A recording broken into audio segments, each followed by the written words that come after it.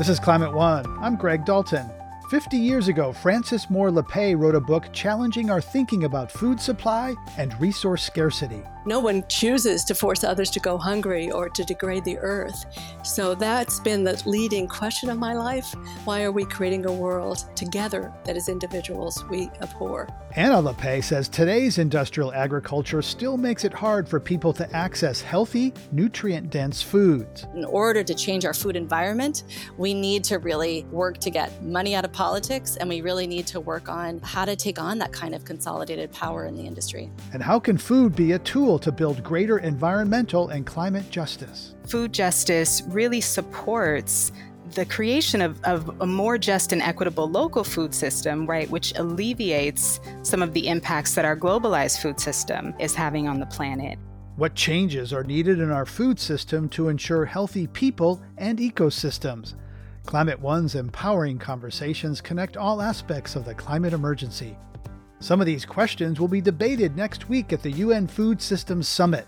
Climate One's Ariana Brocious spoke with Ruth Richardson, Executive Director of the Global Alliance for the Future of Food, about the importance of that summit and its relevance to COP26 in Glasgow later this year.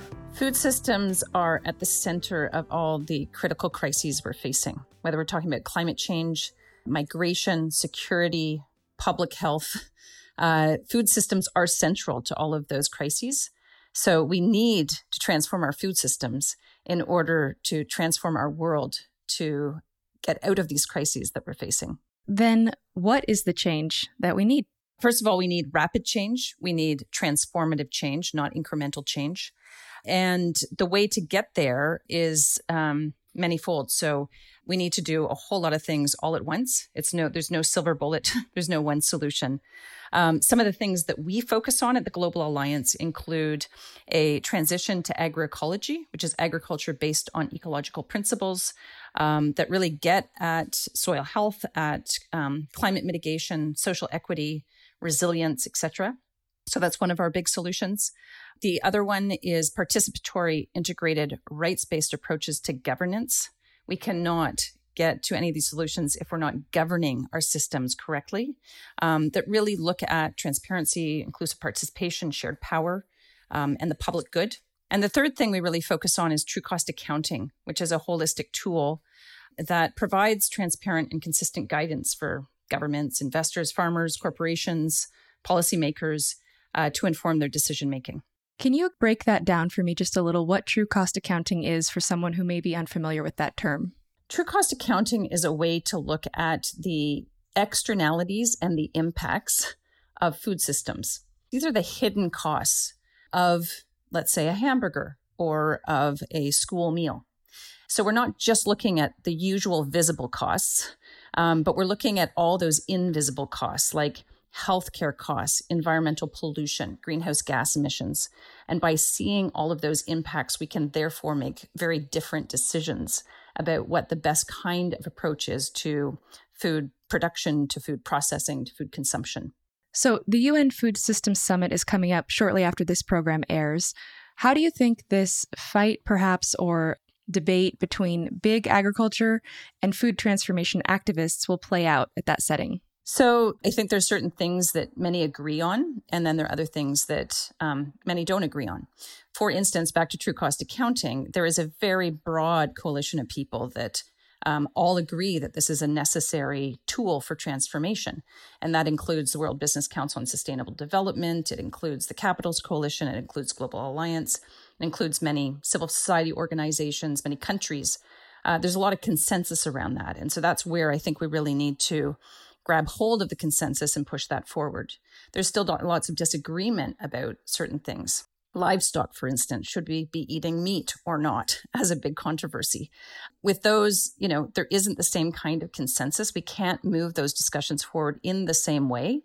But I believe that even by holding up the disagreement, by holding up the tensions, by talking about those difficult conversations, we still advance it in some way. So what hopes do you have that those who are advocating for big food transformation may secure significant policy wins at this summit? I think that that's quite likely. And I think the reason I say that is that we have entered a global conversation about this. I've had many, many interesting conversations with people about, for instance, the fact that perhaps for the first time, governments around the world are recognizing that food systems need to be governed. That sounds a bit nuanced and maybe a bit soft and subtle, but it's really important and it's quite powerful. The other thing that gives me hope is just how many people have been engaged. We've been very involved in the independent dialogues process. And I think it's something like about 40,000 people from around the world have participated in 850 independent dialogues. That's a huge number of people.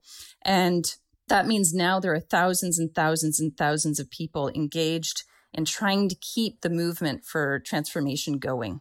And so we need to just continue to build on that and elevate those voices, especially those that are typically marginalized. So making sure that Indigenous peoples, women, smallholder farmers, youth voices, all of those continue to get a spotlight and are central to the debate. Coming up later this fall, of course, is the Conference of Parties in Glasgow, COP26. How does the UN Food Systems Summit connect to COP26? I'm hoping that these are deeply connected because, essentially, the climate crisis is a food crisis and the food crisis is a climate crisis. You cannot separate these two. In the same way, food justice is climate justice and climate justice can and should be food justice. And so I think we really have to connect these agendas in terms of the issues, how they interface, how they're mutually reinforcing. In terms of the solutions, many of the solutions that we find in the food world are real, solid, powerful climate solutions. In terms of the communities, having these communities talk to each other more and better. And then as a very practical outcome, we would love to see for countries to really start to take seriously how they're building food systems considerations into their NDCs, their nationally determined contributions. That would be a very practical win to require each and every country to really think about how they're bringing in food consumption, food processing, food production to their NDCs. So in a nutshell, what are your hopes for what comes out of Glasgow from a food systems lens? I would love, first of all, for food to show up more in the narrative, more in the framing of the issues. So we have to see food and climate intimately interconnected.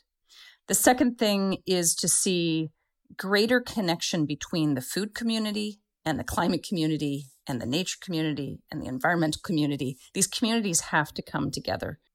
Thirdly, I would like to see some very tangible outcomes in terms of how food, it shows up in nationally determined contributions, NDCs, and to ensure that countries are thinking not just about energy solutions and transportation solutions as climate solutions, but seeing food solutions as climate solutions.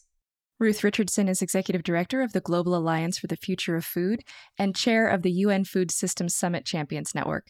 Ruth, thank you so much for joining us on Climate One. Thank you so much, Ariana. Diet for a Small Planet is celebrating 50 years this fall. It's been a hugely influential book in the environmental movement that has inspired countless people to adopt vegetarian diets. The book was critical of the environmental damage and wasteful nature of industrialized meat production, and offered solutions for combating global food scarcity through a plant-centered diet. Today we talk with author Frances Moore Lappé and her daughter and fellow food justice advocate Anna Lappé, author of Diet for a Hot Planet, focused on the climate crisis. For Frances Moore Lappé, her aha moment occurred when she was 26 years old and a graduate student at Berkeley, when headlines were reporting the world was running out of food. I asked her to explain that seminal moment. Well, the first shock was to realize that this scarcity scare message that was being proliferating everywhere, Paul Ehrlich's book, The Population Bomb Had Exploded, and everyone was terrified that we were literally running out of capacity to feed ourselves. And I thought, if I could just understand why is there hunger in the world? If I could just tackle that key question of food, that would unlock the mysteries of economics and politics, and I'd figure out a path for my life. So fortunately, I had access to one of the best agricultural libraries, the University of California at Berkeley, and I went in with my dad's slide rule, and I literally started putting two and two together with the help of friendly librarians. And the big aha was, wait a minute. we are actively creating scarcity, the experience of scarcity, that is, for millions and millions of people. There is no absolute scarcity. There is plenty of potential for us all to eat well. And I just had to tell the world, and I thought it was such great news that actually, because we're creating it, we humans, we can end it. And I thought people would just say, yeah, right, how do we do that?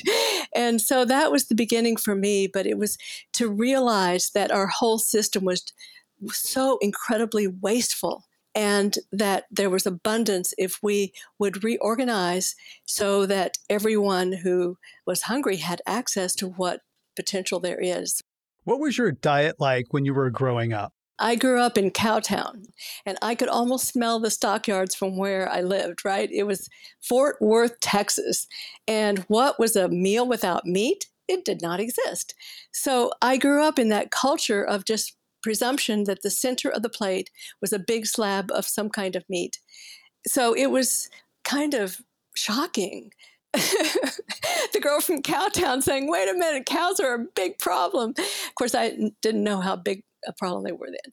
But it was really that sense of we are creating the experience of scarcity out of plenty that was the calling for the rest of my life. Like, why would this bright species create the world that none of us as individuals would ever choose? Because no one chooses to force others to go hungry or to degrade the earth. So that's been the leading question of my life. Why are we creating a world together that as individuals we abhor? Anna, what are some of your earliest memories around food and growing up as the daughter of a woman from Cowtown? Well, I'm sort of like, the fish that lives in water. You don't know anything else. But, I definitely was raised, if any listeners read Diet for a Small Planet, yes, I was raised on the walnut cheddar loaf and on all of those recipes in there. The book came out a couple years before I was born. But to be honest, my most vivid memories of my childhood, well, I would say they're as much in the kitchen as they were in the streets. When I was young, my mother had just co-founded the Institute for Food and Development Policy, and a lot of their work was actually about diets and changing diets, but also about foreign policy. And at the time we were living in San Francisco, there was a lot of organizing around Central American solidarity. And so I have vivid memories of marching in the streets. And probably my most vivid childhood memory, earliest one, was actually traveling with my mother and my older brother to Guatemala, where she was there to learn Spanish, but also about land reform. And I have this absolutely photographic memory of this moment of sitting atop this hill of this town where we were living at the time and looking out and being able to see with the child's eyes so visibly the inequality in front of us. So this large landowner that had all this land and then all of these small homes, stacked close together, and asking my brother and I these questions about, why is that? Why is there some people that have so much and some people that have so little? And so I always like to say growing up with my mother, yes, she cared about what was on our plate, but she also cared about what was happening outside in the world and getting us as young people to be asking those big questions. Any bouts of teen rebellion where you wanted to go against your mom's political view? I'm just impressed, amazed by this kind of relationship and alignment. Yes. Well, maybe this is true confession time that my parents separated when I was quite young. So I had this whole other household, which was my father's. And he was an incredible activist in his own right and epidemiologist and toxicologist, in many ways shared my mother's politics, did not share her culinary practices. So I did have exposure to Cap'n Crunch and Fruit Loops and pork chops and applesauce. And in a way, it was great because it did give me this exposure to a very different way of eating and allowed me as a young person to then actively choose, when I set out on my own, to choose the very Diet for a Small Planet, plant-centered, as we like to call it, planet-centered diet. Okay, so you are human. You've eaten Oreos. Okay, got it. And like your mom, your aha moment also happened when you were 26 and read a book about globalization. What was that, and what insight did that open up for you? I was in graduate school at the time studying economic and political development, and I was doing all the reading I could before we set out on a journey that eventually would take us to Brazil and India and Bangladesh and Kenya. And one of the books I read was Thomas Friedman's The Lexus and the Olive Tree, about globalization. And when he talked about Brazil, he said there's no organized resistance to a very neoliberal model, to a a system of kind of industrialization. And yet, when we arrived in Brazil, we were there to learn about the landless workers movement, which was and is one of the largest social movements in this hemisphere. And we got to see with our own eyes people bringing sustainable practices to farming and really proposing that there were other ways to organize economies and societies. And my aha moment then was twofold. One, to realize there are these incredible social movements happening, not just in Brazil, but around the world, showing us a different way that we can farm, that we can organize societies. And my second aha was that here I was sort of trusting this expert in Thomas Friedman who missed this story. And the fact that you could have such blinders on was my other aha, and made me realize that so much of the work that needs to happen is the showcasing of these stories. So the woman at an Ivy League school learns that elites don't have all the answers, right? Yeah. Yeah, big surprise there.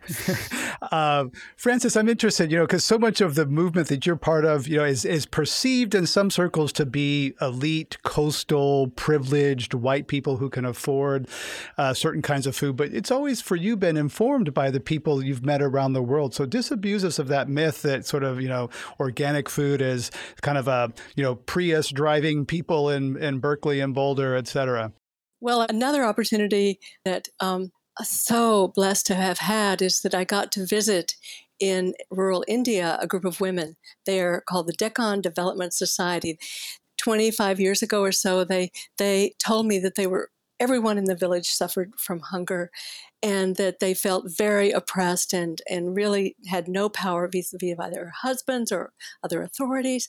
But then they realized that if they began to meet every week after their kids were in bed, they began to meet and they developed this little micro loan system to begin to have some assets that they could think about actually renting and buying some land that was unused nearby. And they were going to do it a different way. It wasn't going to be just monoculture rice. It was going to be the whole range of crops. And they walked me out into one of their fields with 20 different species growing in an acre or so. And these were all foods that were good for them. They were legumes, they were greens, they were also grains too, but very intense intentionality to what they were growing in terms of health. And they told me now there is no hunger in their village. And one of the things that most impressed me, well, they got their own radio station, so they wanted to spread the word.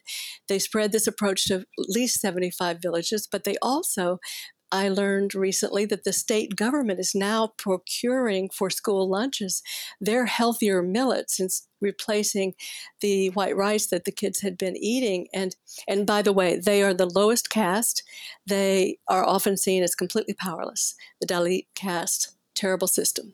So I was walking out of the village and suddenly I heard voices behind me and I turned and there were the women rushing toward me, waving, "No, we forgot to tell you the most important thing." And they said, "We forgot to tell you the most important thing is that through our women's group, we found our courage." And what is courage? It is the capacity to break free from your reference group, people who are judging you, and to find your own voice and power. And they embody it to me. They just broke all the norms and created something so healthy that is now being replicated, and they've been invited around the world to share their story. So I think that's the kind of thing that we have to understand, that we can learn these powerful lessons that will give us courage to address the tight concentration of power in our own society here in the U.S. You're listening to a Climate One conversation about the power of food and agricultural systems as they relate to health and the climate crisis. Coming up, Frances Moore Lappé reflects on the special power of food for positive change. We can't buy a new solar panel every day, but we can choose what we put into our mouths every day. And it ties us, we know, to each other, to the earth, to the climate. That's up next when Climate One continues. Today we're talking about diet, food systems, and power with authors Frances Moore Lappé and Anna Lappé. I asked Anna Lappé how power concentrated in the hands of a few large corporations impacts democracy and food justice. Well, the implications is an incredible stranglehold on the decision makers who are supposed to be serving the public interest. My mother and I were just looking at the latest figures from OpenSecrets.org about how many lobbyists there are for agribusiness and how much they're spending. And in just 2020 alone, agribusiness spent $140 million to lobby on behalf of their interests. And they had about 1,100 lobbyists, 60% of whom were former government employees. So this kind of revolving door, as people talk about, between government and industry. And so what has really only increased in these last 50 years is a consolidation of industry. So you have just a few corporations controlling much of the meat packing in this country, just a few controlling much of the food retailing. And as a result, you have this kind of influence on government regulations that's creating a kind of food environment that makes it really hard for farmers to transition off of pesticides and synthetic fertilizers that are so bad for the climate. That makes it hard for everyday people to access the kinds of really nourishing, nutrient-dense whole foods that we should all be eating. And so, it's really important that we understand that in order to change our food environment, we need to really work to get money out of politics, and we really need to work on how to take on that kind of consolidated power in the industry. Well, Frances, with alarm bells ringing so loud on the climate emergency, is democracy up to the task? Not the democracy as we experience it here in the United States. The proof of the pudding is in the eating, right? I mean, we aren't stepping up yet. So I couldn't stress more that we all need to know that we can sort of, what is the metaphor? Chew gum and walk at the same time. We can be democracy advocates and climate change activists, and we have to make clear that connection. And we can't succeed with this level. Exactly what Anna was just talking about, where money has so much power within our system. And that wasn't true as much at all when I wrote Diet for Small Planet. I just want to point out, during the 1970s, there were not these armies of lobbyists in Washington. So we know we can do better. So it's the democracy movement and the climate movement joining hands. Well, you've certainly inspired a generation of people. So, Frances, it must be quite gratifying to see changing lives like that. And yet also you've seen the lives go in a positive, what you would say is a positive direction, but the system seemed to have gone in a different direction. How do you live with that contradiction or duality? I live with it with a lot of tension.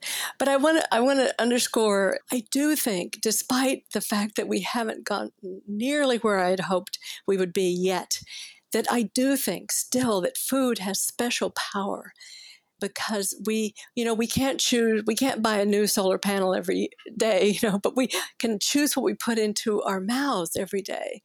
And it ties us, we know, to each other, to the earth, to the climate.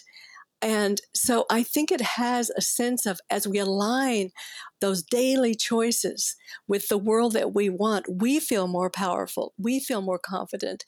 Often people say to me, thank you, Frankie, I became a vegetarian. But just as often or more often, I went on a different path than I would have otherwise. And that's what I love about really understanding the issue, particularly climate change now, through the food lens, because it's something that's so personal and we make those choices every day. And everybody likes to talk about food too. So it's a good gambit to talk about climate around the table when you're with people who never aren't focused on climate. And speaking about the climate emergency, Frances, it's so urgent that we need to act quickly and globally. And I want to challenge you a little bit on the notion that concentrated and big is always bad. Large corporations can act on global scale. Organic food is still only about 1% of American cropland, but the industry is tens of billions of dollars. But is big always bad? Sometimes some people would look to, Walmart getting into sustainability practices, organics, et cetera, that has real power. Is that bad power? Well, I'd like Anna to weigh in on this too, but my answer to that is that it's not about scale, it's about who's in control. And that's why the democracy piece of it, if we have to crawl and beg, a corporation answering to shareholders and not to the broad public, that's really ties our hands. And Anna, there are some industrial organic producers that are quite huge, right? Yeah. Well, I just want to add on to how my mom began to answer that question, which was about that question of in whose interest are these companies acting, and how do we scale up in the public interest? And I think one of the most powerful ways to do that is to tap into the power of governments that, again, are supposed to be working on behalf of the public good. And there's so much potential power. And a lot of climate activists are talking about the power of procurement, they call it. So the government is purchasing a lot of energy, but guess what? Also a lot of food. We know we need to move fast around climate. We know we need to move fast around biodiversity collapse and its ties to overuse of pesticides. One of the things we can tap into is the fact that state governments are spending billions on food every year. And can we use those dollars and move it into the public interest? And in 2006, there was a seminal report from the UN Food and Agricultural Organization called Livestock's Long Shadow. It was the first time scientists parsed out the climate impacts of cattle. What impact did that have on you in the broader climate conversation? Yeah, so that report was what set me on the path to write Diet for a Hot Planet, because in that report, as you said, scientists looked at for the first time what do we know about livestock's impact, both from indirectly and directly in terms of their environmental and climate costs. So looking at the amount of land being used to grow feed crops, the role of livestock grazing and feed crop production in terms of deforestation. And at the time, what the researchers found is that livestock production alone, again, directly and indirectly, was responsible at the time for about 14.5% of all greenhouse gas emissions, which at the time was more than all planes, trains, and automobiles combined. And shortly after that report came out, other researchers tried to look at overall how much food was responsible for the climate crisis and estimated about a third of all emissions. So huge impact on climate. And I ended up writing Diet for a Hot Planet because I wanted to understand, why was this not being talked about? Why were climate advocates not looking at food systems change? And why were folks working on food systems change not realizing how much their work connected to climate? And one of the things that came out of that research that was so edifying for me was to learn that in addressing the damage that food systems do on climate, in looking at how can we shift them to ways of growing food that actually reduce the climate load, that actually at the very same time, those solutions are going to make farms more resilient to climate shocks, that it's going to push farmers and support farmers in moving toward growing a more diverse set of crops, which is good for our health as well as resiliency. So that there were all of these co-benefits too. And that was so exciting to realize that, yes, we can think of food systems as part of the casualty of this crisis, right? That farmers are on the front lines, that they're a huge cause of the crisis, but also they really are, farmers and folks working on food systems, a key part of our solution to get us out of this climate catastrophe. Frances, you write that cows pack such a punch that if they were a nation, cow country would rank as the world's 6th worst greenhouse gas emitter. But if food waste were a country, it would rank still higher as 3rd worst. Is that getting us as much attention as you would like? No, it is not. And I really feel strongly that statistic that you just cited is such a wake up for people. I don't think we realize that. And also in terms of waste, how central that is in addressing the climate crisis as well. And if eating animals is so bad for the health of humans and the planet, why are you so critical of meat made from plants by companies such as Impossible, Beyond Meat? Isn't displacing meat a good thing? Great question, Greg. And I would say in your question and how you ask that question is fundamentally my question about these alternative meat products, which is, are they actually displacing meat and dairy consumption? What I am seeing and hearing from the companies that are moving into this space, some of which are the biggest meat companies in the world. So Tyson Foods, for instance, just bought up some small alternative meat, plant-based meat companies.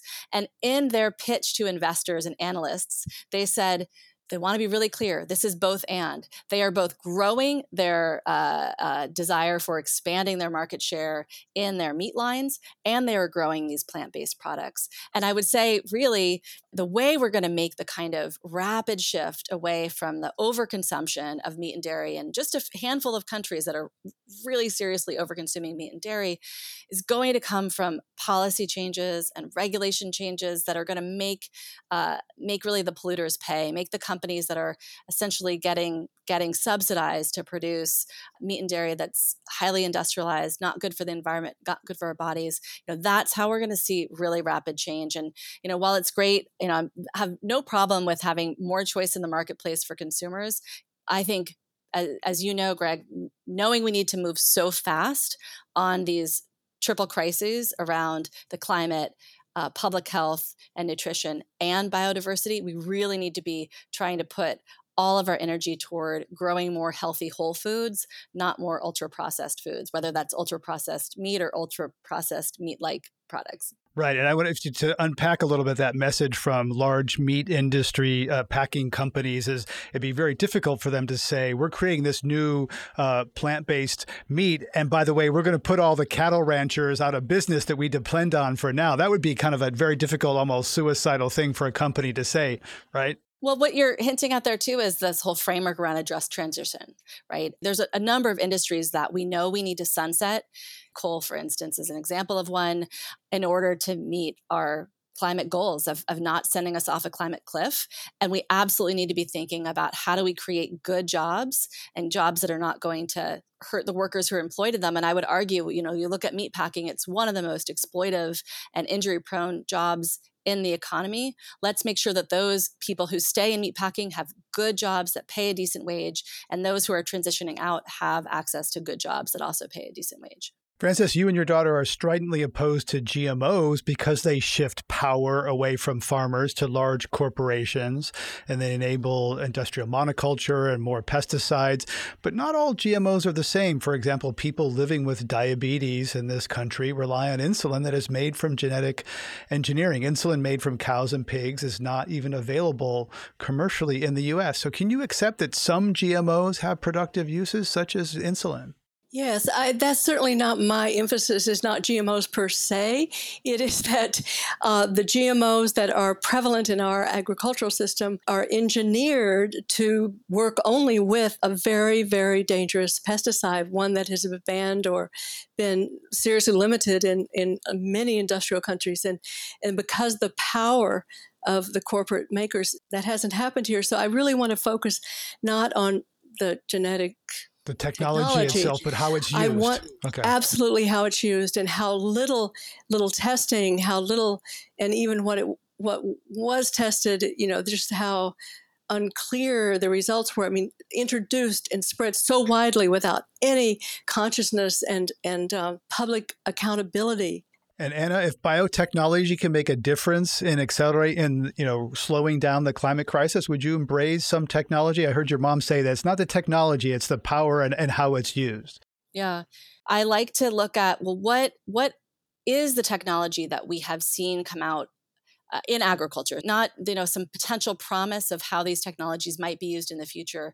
And what we've seen over the decades since the mid-1990s that we've had genetically engineered seeds is this technology has only been able to be very narrowly deployed in really just basically one of two ways mostly, either engineered to resist a proprietary weed killer or engineered to express an insecticide.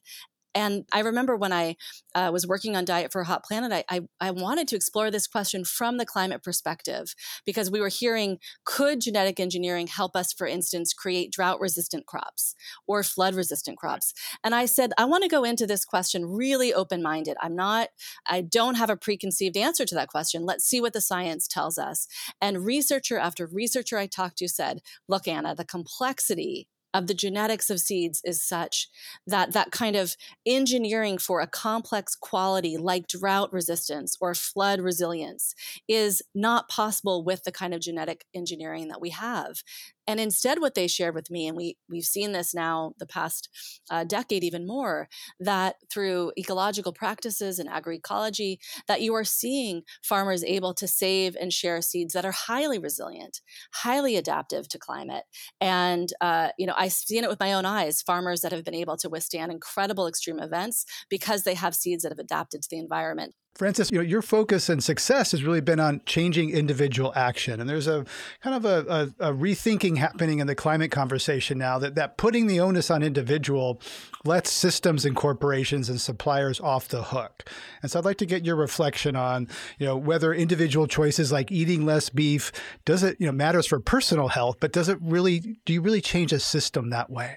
I want to push back a little bit because this is what happened to me, that as I said, food, it's so basic and I can make different choices and I don't have to buy into this rotten system that not only was so wasteful, but then I learned was polluting and heating the planet. So I think our psyche is built so that if we can feel that we matter, that our choices matter, then our goals heighten and we feel more connected and we pay more attention and we want to connect with big solutions. So I guess I see this personal choice as a way that I don't feel so much a victim. I feel more powerful. I then exude more sense of I can do this, and other people pick up on that, and that we show by our very lives that these myths are really myths, that are the myth that we need all this protein and animal food. And so we're defying that. I just feel like it's not an either or, Greg. It's really all about empowerment. And the more that we can align our individual choices with the world we want, then the more powerful we feel and the more we radiate out. So it's the both and, that by individual choices, we can take on the big public choices because clearly the rules have to change. I've been speaking with Frances Moore Lappé, author of Diet for a Small Planet, which celebrates its 50th anniversary this fall, and her daughter, Anna Lappé, author of Diet for a Hot Planet. Coming up, the connections between food, race, equity, and land use. Black Americans who were enslaved were the ones responsible for preparing all of the food, right? Growing it, harvesting, cooking it, serving it. But when it came time to feed themselves and their own families, they did not have that same kind of access. That's up next when Climate One continues.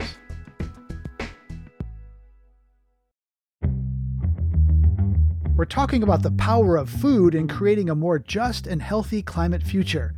Dr. Annalena Hope Hasberg is Associate Professor of Ethnic and Women's Studies at California State Polytechnic University and contributor to the book Black Food Matters. She spoke with Climate One's Ariana Brocious. To begin, how do you, Annalena, use food as a lens through which you expose injustice? My research uses food to explore the racial, economic, and structural factors that produce different health outcomes and life chances for residents in urban spaces. So I'm specifically interested in the ways that systems interact. So the food system, the healthcare system, the education system, and so forth, they all interact to produce different ecological impacts, right? And they make cities more habitable for some than for others. And I find that food is an incredibly effective lens to examine these disparities because one of the most striking and noticeable shifts between neighborhoods is the foodscape. So I often assign an activity for my students where they travel the length of a single street or a boulevard that runs through multiple neighborhoods. And I ask them to watch what happens to the foodscape. And so they get to visually see the high-end grocery stores and juice bars gradually turning into fast food joints and liquor stores. And what they're also seeing is higher population density in neighborhoods with more people of color and more people experiencing homelessness and hunger and poverty. So for me, food really helps to make the structural nature of injustice become visible. Yeah. So you're a contributor to the book Black Food Matters. How do you define Black food? So Black food cultures, the way that we are kind of taking it up in this book, and the way that I take it up in my own work is, it's really that which Black communities, which are so wide and varied, how we interact with our food systems, right? What are our traditional dishes? What are the choices that we make based on our, food cultures? How does our grandmother prepare foods? How do we prepare foods the ways that our ancestors did? What ingredients do we use? But also just how do we engage with the foods that are around us, right? So I think oftentimes Black food gets distilled down into soul food, right? Which is absolutely a huge part of Black food culture, but it's not the only piece, right? And even what we know as soul food now, based on, the restaurants we might see in our neighborhoods, is a commodified version, right? It's a version that takes all of the sweetest, saltiest, fattiest dishes, right, and serves them on a daily basis, whereas these had been reserved for sometimes foods, holiday foods in Black cultures, right? So Black food culture, Black food ways are also those which uphold, traditions of rice growing societies and yams and beans and legumes and greens and, gardens and vegetables and things that don't always come to mind when we think about Black food, because I think it's been kind of packaged and sold back to consumers in its richest and sugariest and fattiest form. I'd like to talk a little bit about this sort of historical change. Obviously, there's roots for some of the Black food in Africa, but then there's also American Black food and different, blending of cultures that we see, especially in the South.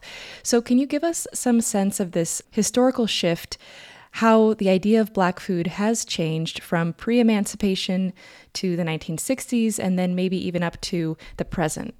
Yeah, I think it's really important to really think about Black food, especially Black American food, as this very hybridized cultural cuisine, right? So it's all at once, like you mentioned, that which was brought with Africans who were, captured into the slave trade, brought with them from the continent of Africa, those practices, and then it melded with what indigenous Native American food practices were, what European American food practices were on this new continent and in this new soil, right? And I think it's been really heavily impacted by Black Americans' relationship to enslavement and what was and was not available to them, right? Black Americans who were enslaved were the ones responsible for preparing all of the food, right? Growing it, harvesting, cooking it, serving it. But when it came time to feed themselves and their own families, they did not have that same kind of access. So a lot of what Black people in the early, I'd say, antebellum period were eating was often supplemented by what they could grow and, their subsistence farming efforts. And I think as we move through this kind of timeline of emancipation and into civil rights, and when food became really politicized, we saw a shift happen where there was a food culture that really kind of lent itself to symbolizing these political movements, right? So as the civil rights movement was going on, there was always a church or a home where people could eat, and they were being fed, and they were being fed well because they were walking a lot, right? I think a lot of what, has remained as part of soul food's cuisine, I mentioned earlier, the richness, the heaviness, the fullness of those meals, it comes out of people who needed to really bulk up and fill up in order to complete the kind of work that was expected of them, whether that was under the conditions of enslavement or whether that was under the conditions of continuing to fight for freedom.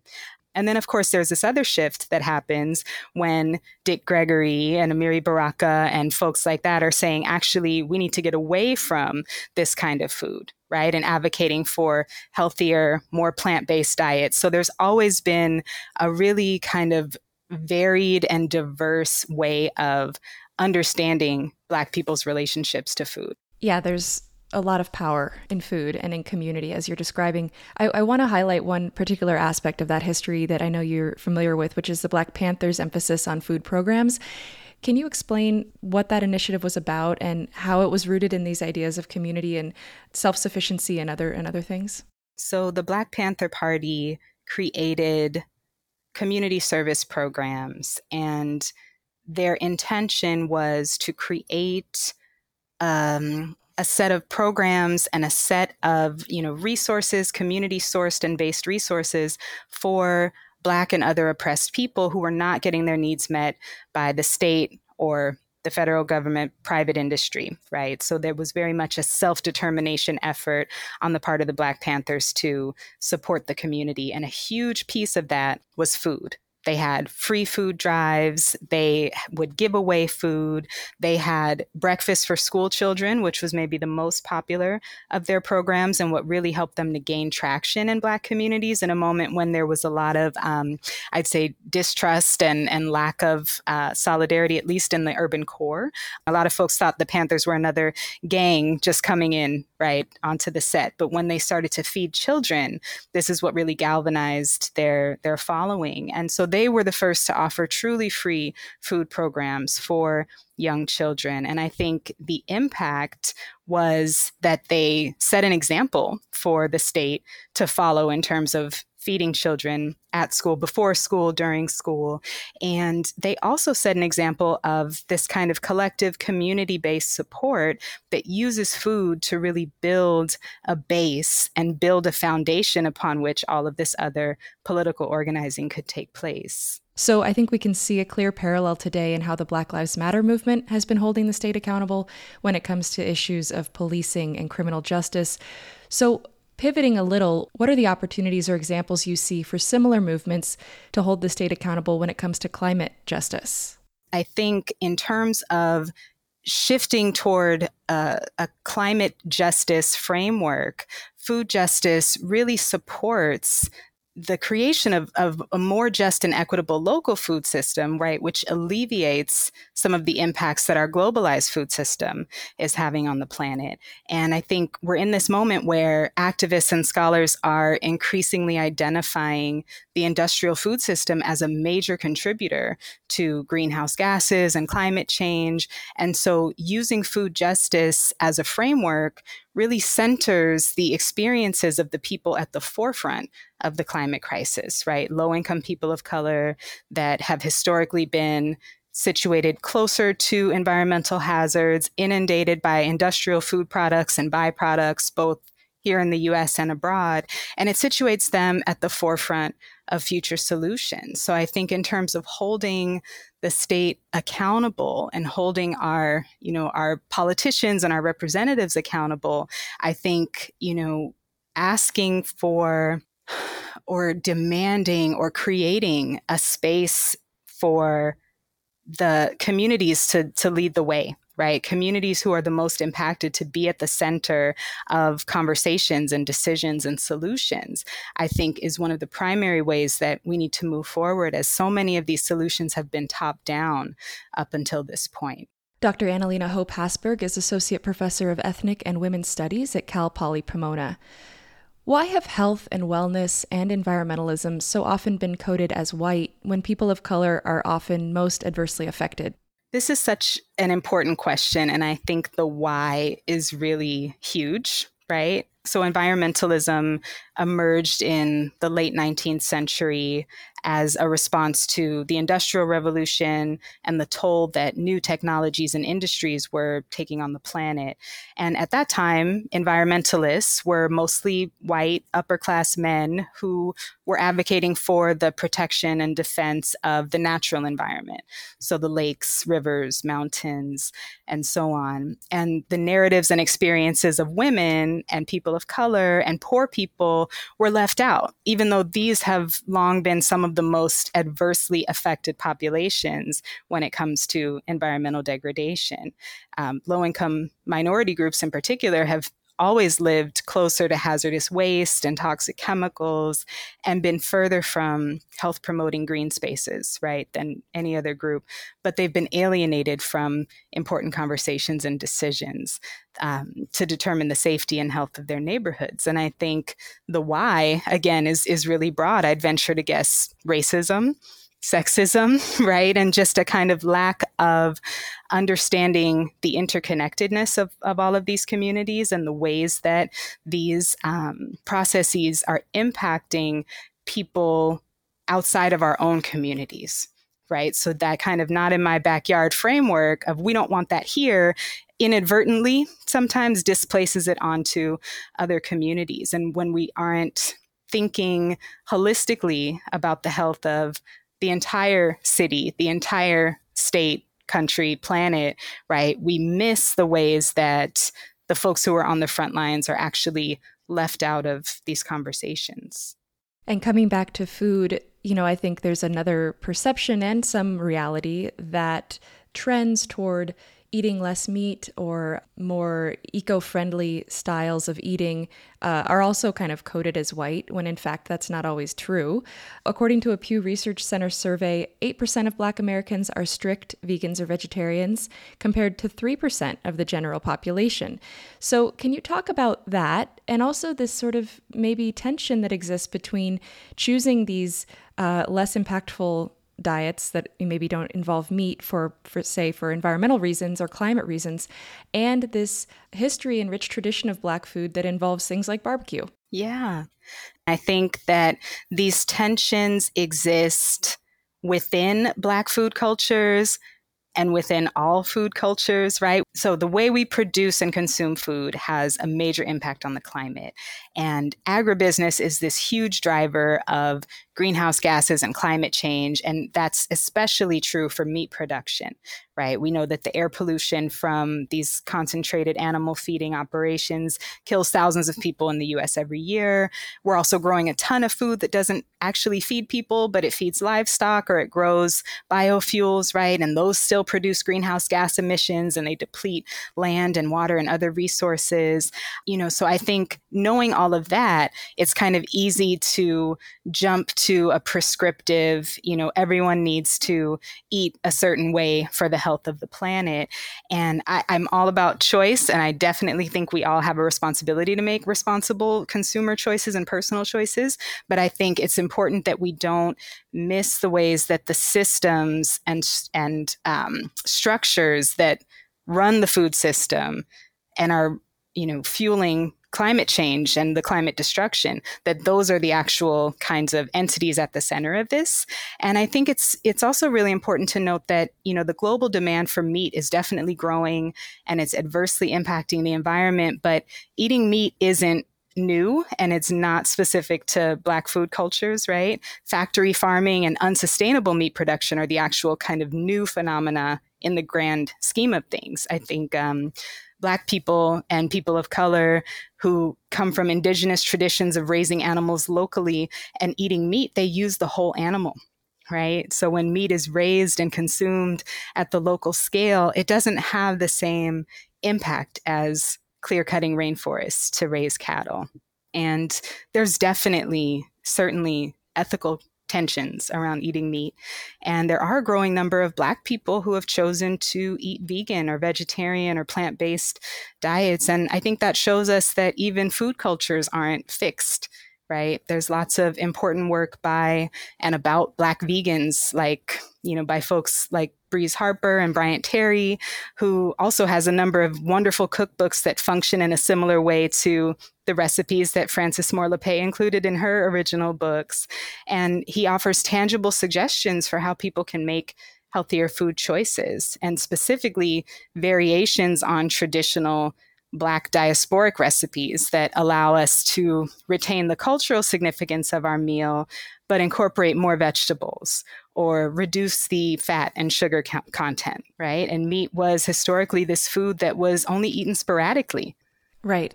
I want to return to something you brought up earlier, which is the connection between agriculture and food and growing food. And I've read that in 1920, 14% of U.S. farmers were Black, but systemic racism and other factors have reduced that share to just over 1% today. I know there's been some renewed attention to this change, and I'm wondering how those things can change and how we might once again empower Black farmers to be closer to their community, to grow things for their community. Maybe small scale is one way to do that. Yes, absolutely. Absolutely. There's a beautiful book called We Are Each Other's Harvest. And I had the opportunity to write the introduction, and it's a compilation of stories of Black farmers, right? To really highlight that we're still here. They're still here, right? There has been this massive drop and decline due to USDA discriminatory policies around lending, land grabs, all of these different phenomena. But there are still Black farmers, and there's actually a resurgence of Black farmers, particularly young Black farmers in the South and the southern region of the U.S., who are doing this kind of reverse exodus and reverse migration back to rural settings and reconnecting to the land and to these agricultural processes.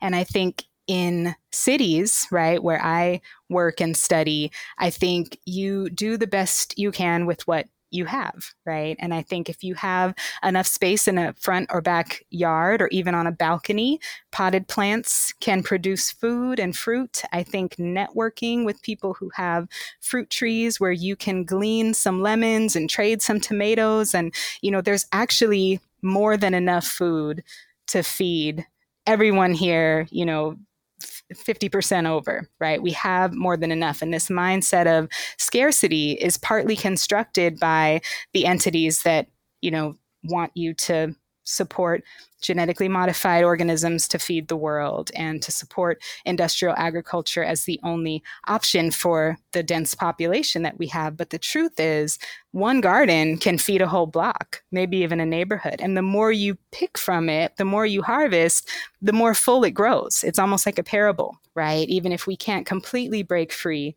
from the industrial agricultural complex, that supplementation really goes a long way, and it leads us toward more self-sufficiency. Dr. Annalena Hope-Hasberg is Associate Professor of Ethnic and Women's Studies at Cal Poly Pomona. Annalena, thank you so much for joining us on Climate One today. Thank you. It was a pleasure. On this Climate One, we've been talking about changes to our food and agricultural systems that can contribute to a more equitable, healthy, and resilient planet. To hear more Climate One conversations, subscribe to our podcast on Apple, Spotify, or wherever you get your pods. Talking about climate can be difficult and sometimes depressing, but it's essential to help drive action and solutions. Please help us get people talking more about climate by recommending our pod to a friend. It really does help advance the climate conversation. Brad Marshland is our senior producer. Ariana Brocious is our producer and audio editor. Our audio engineer is Arnav Gupta. Our team also includes Steve Fox, Kelly Pennington, and Tyler Reed. Gloria Duffy is CEO of the Commonwealth Club of California, the nonprofit and nonpartisan forum where our program originates. I'm Greg Dalton.